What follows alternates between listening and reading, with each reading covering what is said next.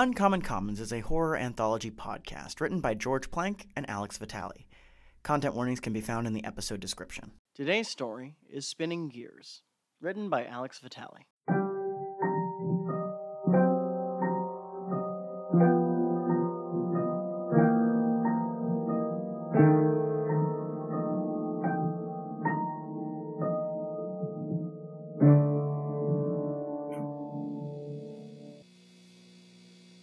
Isn't this much better? A nice, simple game of chess. I don't know, Jane. A game without a single snake or shoot? I don't think it can be done. I know. But look at this piece. It's a little horsey. And this one is a robot overlord. Did I say overlord? I meant protector. That's a bishop. Oh, I'm sorry, Your Eminence. I'm sure your sins are forgiven. Moving on. All my sins? Moving on. So bishops can move diagonally in any direction, as many squares as desired. They can also excommunicate pawns.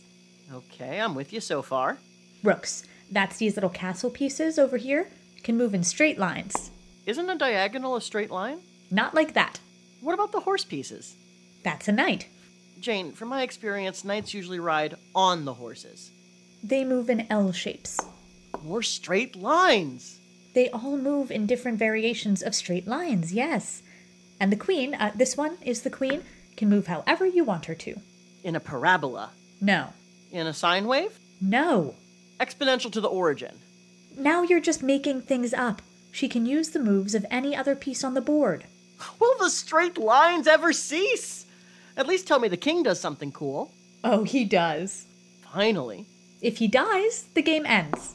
Typical. I know, the bourgeois are so dramatic. Oh, one more thing. If a pawn makes it to the other side of the board, it becomes a queen. Good for them. Live your truth. It's a very inclusive game. Think you're ready to play now? Ready as I'll never be. But first, don't you think you should read your story? Why now? I mean, it's been 2 weeks. And you know what they say. No time like the moment you read mail to read mail. That is what they say. Fine, I'll read my story while we play. I can do 2 things at once, unlike some people we know. If they didn't want me to get distracted, then why would they print the jokes right on the wrapper? It's a choking hazard.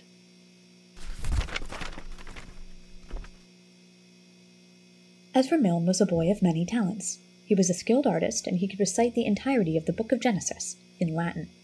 He was a voracious reader, and at the top of his class in his year. He was, too, the reigning chess champion at Mount St. Bartholomew Academy for Boys. Ezra prided himself on this fact. His mother, in her letters to him, warned that pride was one of the 7 deadly sins, and that while she was terribly proud of him, he really shouldn't boast. Ezra, in his replies, would assure her that he was as humble as ever. In the privacy of her own home, reading those letters by firelight, that was exactly what worried her. Ezra's lack of humility didn't worry his classmates, but it did make them outright dislike him. Behind his back they'd snicker and call him a snob or a prude, and to his face they'd call him a know-it-all or an egghead. The name-calling didn't seem to bother Ezra, though. He was quite content by himself, and ostracization from his schoolmates did not faze him in the slightest. After all, they couldn't possibly begin to understand him. All those boys cared about was rugby and blowing their allowances. No, Ezra was perfectly fine on his own. All he needed was the occasional opponent to best. It was one foggy December evening that the students of Mount St. Bartholomew's gathered in the dining hall after dinner. Ezra was not invited to this council as its members chattered in the corner. He simply sat on the other side of the room, reading a novella that his mother had sent him in her last care package. Despite his best efforts, though, Ezra could still hear bits and pieces of their jabbering. "I'm telling you, that thing moves on its own," hissed Henry, gesticulating so enthusiastically that he nearly knocked over his cup. "It's mad! Have you ever seen something like that in your life?" said Clyde, leaning halfway over the table. "And to think, quiet little Joey made that all on his own." The boys, of course, were chittering about Joseph Twain's Mechanical Man. The automaton had been the talk of the school since Joseph debuted in late November. Word on the street was that thing was fully automated and could move on its own. It could wave its arms, move its fingers, even blink its glassy eyes. Most impressively, though, it could play games, chess specifically. All the boys at school thought the Mechanical Man was the greatest thing on the planet, and even the teachers gossiped about it in their lounge. The mechanical man was so amazing, they said, that it had beaten the former chess champion of Mount St. Bartholomew's, William Frank. "Oh, please," Ezra grumbled, standing up out of his seat at the opposite table and making his way to the group of boys. "That trick is older than this country." "You don't know what you're talking about, Milne," argued Clyde, leaning against Joseph. "Joey here is a genius." "More like a liar," Ezra retorted. "I know exactly how that trick works. I read it in a book once." "Oh, he read it in a book. It must be true," Ezra fumed. Yet Joseph remained silent. "I did, and it is. He creates this big puppet thing, and someone hides under the table and moves it around so it can play games. He didn't make an automaton, he made a hoax." "A hoax? You're kidding me, right?" Clyde bit back, intent on defending his friend's honor. "You're just jealous because the machine could beat Will Frank and you couldn't." Ezra felt his face begin to burn. I could too beat Will. I just didn't get a chance before he left." "Yeah, right." "I could too," insisted Ezra. "I could beat anyone. I could beat you, I could beat Will, I could even beat that stupid machine." "Do it then," Joseph said. The room went quiet. Even Ezra's flame went out. Joe never talked. Regardless of what you thought of his mechanical man, if Joseph talked, you listened. It was a moment before Ezra found his voice. "Do what?" "Beat my machine. Play a game with it." "Why would I go and do a thing like that? I just told you that I know it's fake." Joseph ignored him, standing up to meet Ezra's eyes. "So it shouldn't be a problem, right?" "Right," replied Ezra, suddenly confident. "Of course he could beat some stupid, fakey automaton. He could beat anyone at chess, even a grandmaster." "It's settled, then." Joseph spit into his hand, extending it towards Ezra. "It's a deal, then. If you win, you keep your title. If I win, you lose your title." Ezra's eyes lowered to look at Joseph's bony hand, and then slowly met his eyes once again. "When I win, you dismantle that hunk of junk." Joseph fell silent once again, keeping his even, unblinking gaze locked on Ezra. His gaze, Ezra noted, seemed kind of cold, like the eyes of a dead fish. He pushed his spectacles up the bridge of his nose out of a nervous habit. After a moment, though, the silence broke, and Joseph slowly nodded. "All right. Deal." The boys shook hands, with an agreement that the game would be played the next day after lessons. As Joseph took his seat once again, a flash caught Ezra's eye. Joseph bore a small lapel pin on his school jacket, small enough that most instructors wouldn't notice. To Ezra, it looked like a snake. From a distance, it was hard to tell, but it looked like it was eating itself. Ezra didn't much like that pin. Regardless, they went their separate ways. When Ezra returned to his dorm, he drafted a letter to his mother, said his prayers, and went to sleep. As Ezra arrived at the empty lecture hall where he was to play, he was alight with confidence.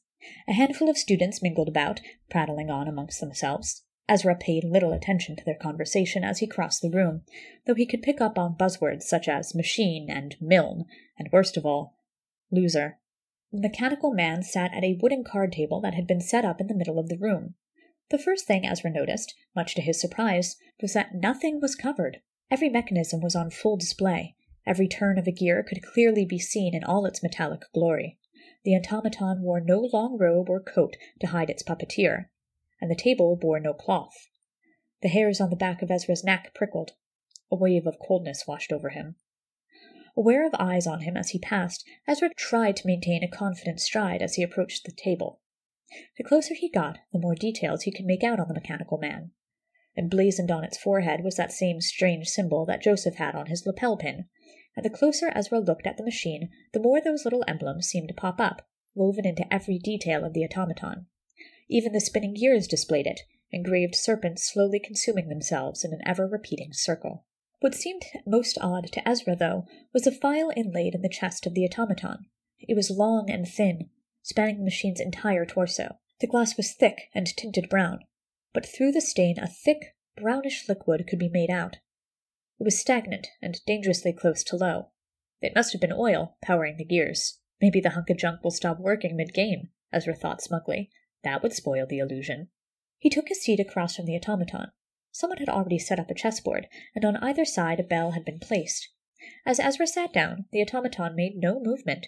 Its strange, glassy eyes blinked with metal eyelids, but beyond that it made no move, nor did it seem to recognize Ezra's presence. It made sense, he supposed, for whoever was puppeteering the thing probably couldn't see Ezra very well. By 6:01, Joseph had finally made his appearance. He sauntered into the makeshift stage with a detached kind of confidence, stopping once he reached the table. He spared a passing glance to Ezra, and then honed in on his own creation. Those cold, fishy eyes lingered momentarily on the file at the automaton's chest, and just as quickly flicked back to Ezra. "You remember our deal?" Ezra sniffed indignantly. "Of course I remember. When I win, you dismantle that thing." "If you win," said Joseph evenly, "and if you lose, you give up your title." Like it's even a question. It was, in fact, a question. This lesson Ezra learned rather quickly as the game began. Even among the students who disliked Ezra Milne, it was an indisputable fact of Mount St. Bartholomew's that he was an extremely talented chess player. He was clever and deceptive, and practically lived and breathed strategy. Even so, the automaton was matching him play for play. It moved like the little figures on a cuckoo clock, stiff and methodical in every bent joint. Yet even over the whirring of its components, the automaton had a purposeful and familiar movement to it. Something akin to déjà vu nagged at the back of Ezra's mind as he played against this mechanical monstrosity. Every move it made seemed to replicate something he'd seen before, something he'd been taught. It picked up its knight piece and placed it gently on one of the black squares. One of Ezra's pawns was now claimed as its own. He eyed the thing suspiciously, though it showed no indication that it saw him. Its gears just whirred and whirred, and the file on its chest emptied a little further. No matter what piece Ezra moved, no matter what traps he tried to lay, Joseph's creation seemed to anticipate it. By half an hour in, both Ezra and his competition were missing half their pieces. His heart pounded heavily in his chest. For all his confidence, for all his prowess, it seemed that Ezra Milne had met his match. And it didn't even have flesh. The clock was ticking down, as the boys in the now dwindling crowd were growing restless. Most had stopped paying attention to the game long ago, and had returned to chit-chat among themselves. Heavy droplets of sweat trickled down the back of Ezra's neck, and an incessant buzzing rang in his ears. One of his hands white-knuckled the card table. The automaton, never once breaking its hollow eye contact with Ezra, calmly moved its bishop. "Checkmate," Joseph said patiently, leaning over Ezra's shoulder. That same frigid feeling ran through Ezra's blood. He shot up from his seat, nearly overturning the table and the board in the process. The automaton did not start or move. It merely set its hand back down by its side and sat idle in its chair. Ezra clambered away, whipping around to face Joseph. He had a million things he wanted to say, a million barbed insults to hurl at the boy. When he turned, though, he found no gloating in Joseph's face. There was no smugness, not even a hint of pride. He was as impassive as ever. His lapel pin glinted in the flickering lights of the classroom. Ezra shoved him out of the way and broke into a dead sprint out into the hall. His schoolmates jeered lazily as he passed. Ezra paid no attention to the calls of sore loser as he tore out of the lecture hall. He paid no attention to where he was going. He raced down the hallways of the empty school building, blindly running with his emotions. Sickening humiliation filled his belly, and tears pricked at the corners of his eyes. Bursting through the door of a random classroom, he flung himself into the corner and slumped against the wall.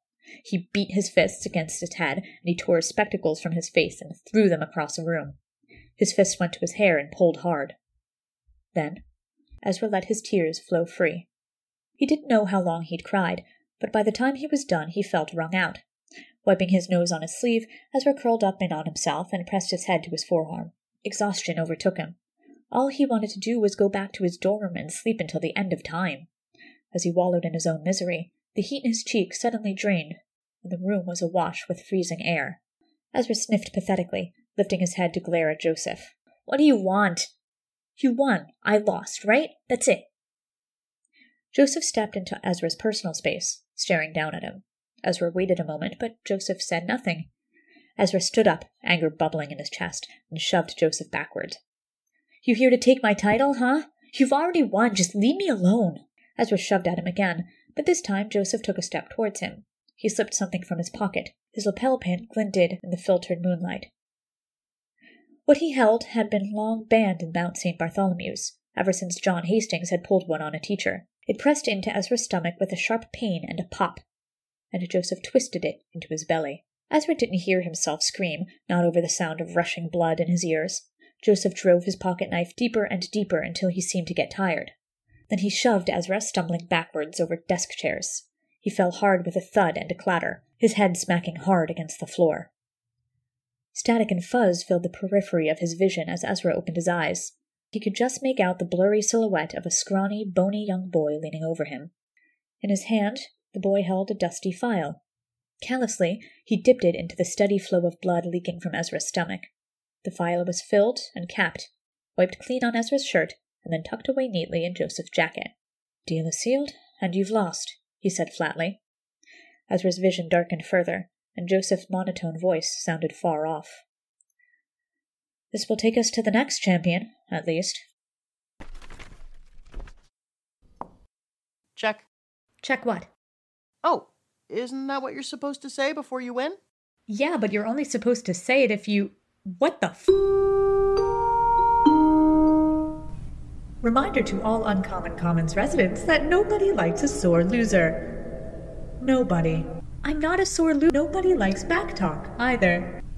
Hey, it was really close there for a while. Good game. Yeah, good game. Well, are you happy now, PA system voice? A friendly reminder, all Uncommon Commons announcements are pre-recorded for your convenience. But wait, how did you... All announcements are pre-recorded. Thank you, and enjoy your stay.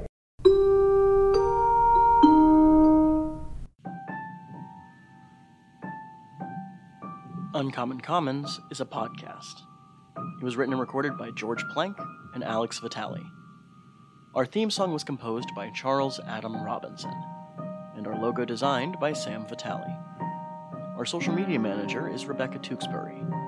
Email us directly at 0nullstreet@gmail.com. Visit our socials or support us on Patreon at the link tree in the description below. Rate and review us wherever you get podcasts. Stay, and remember, nothing is real.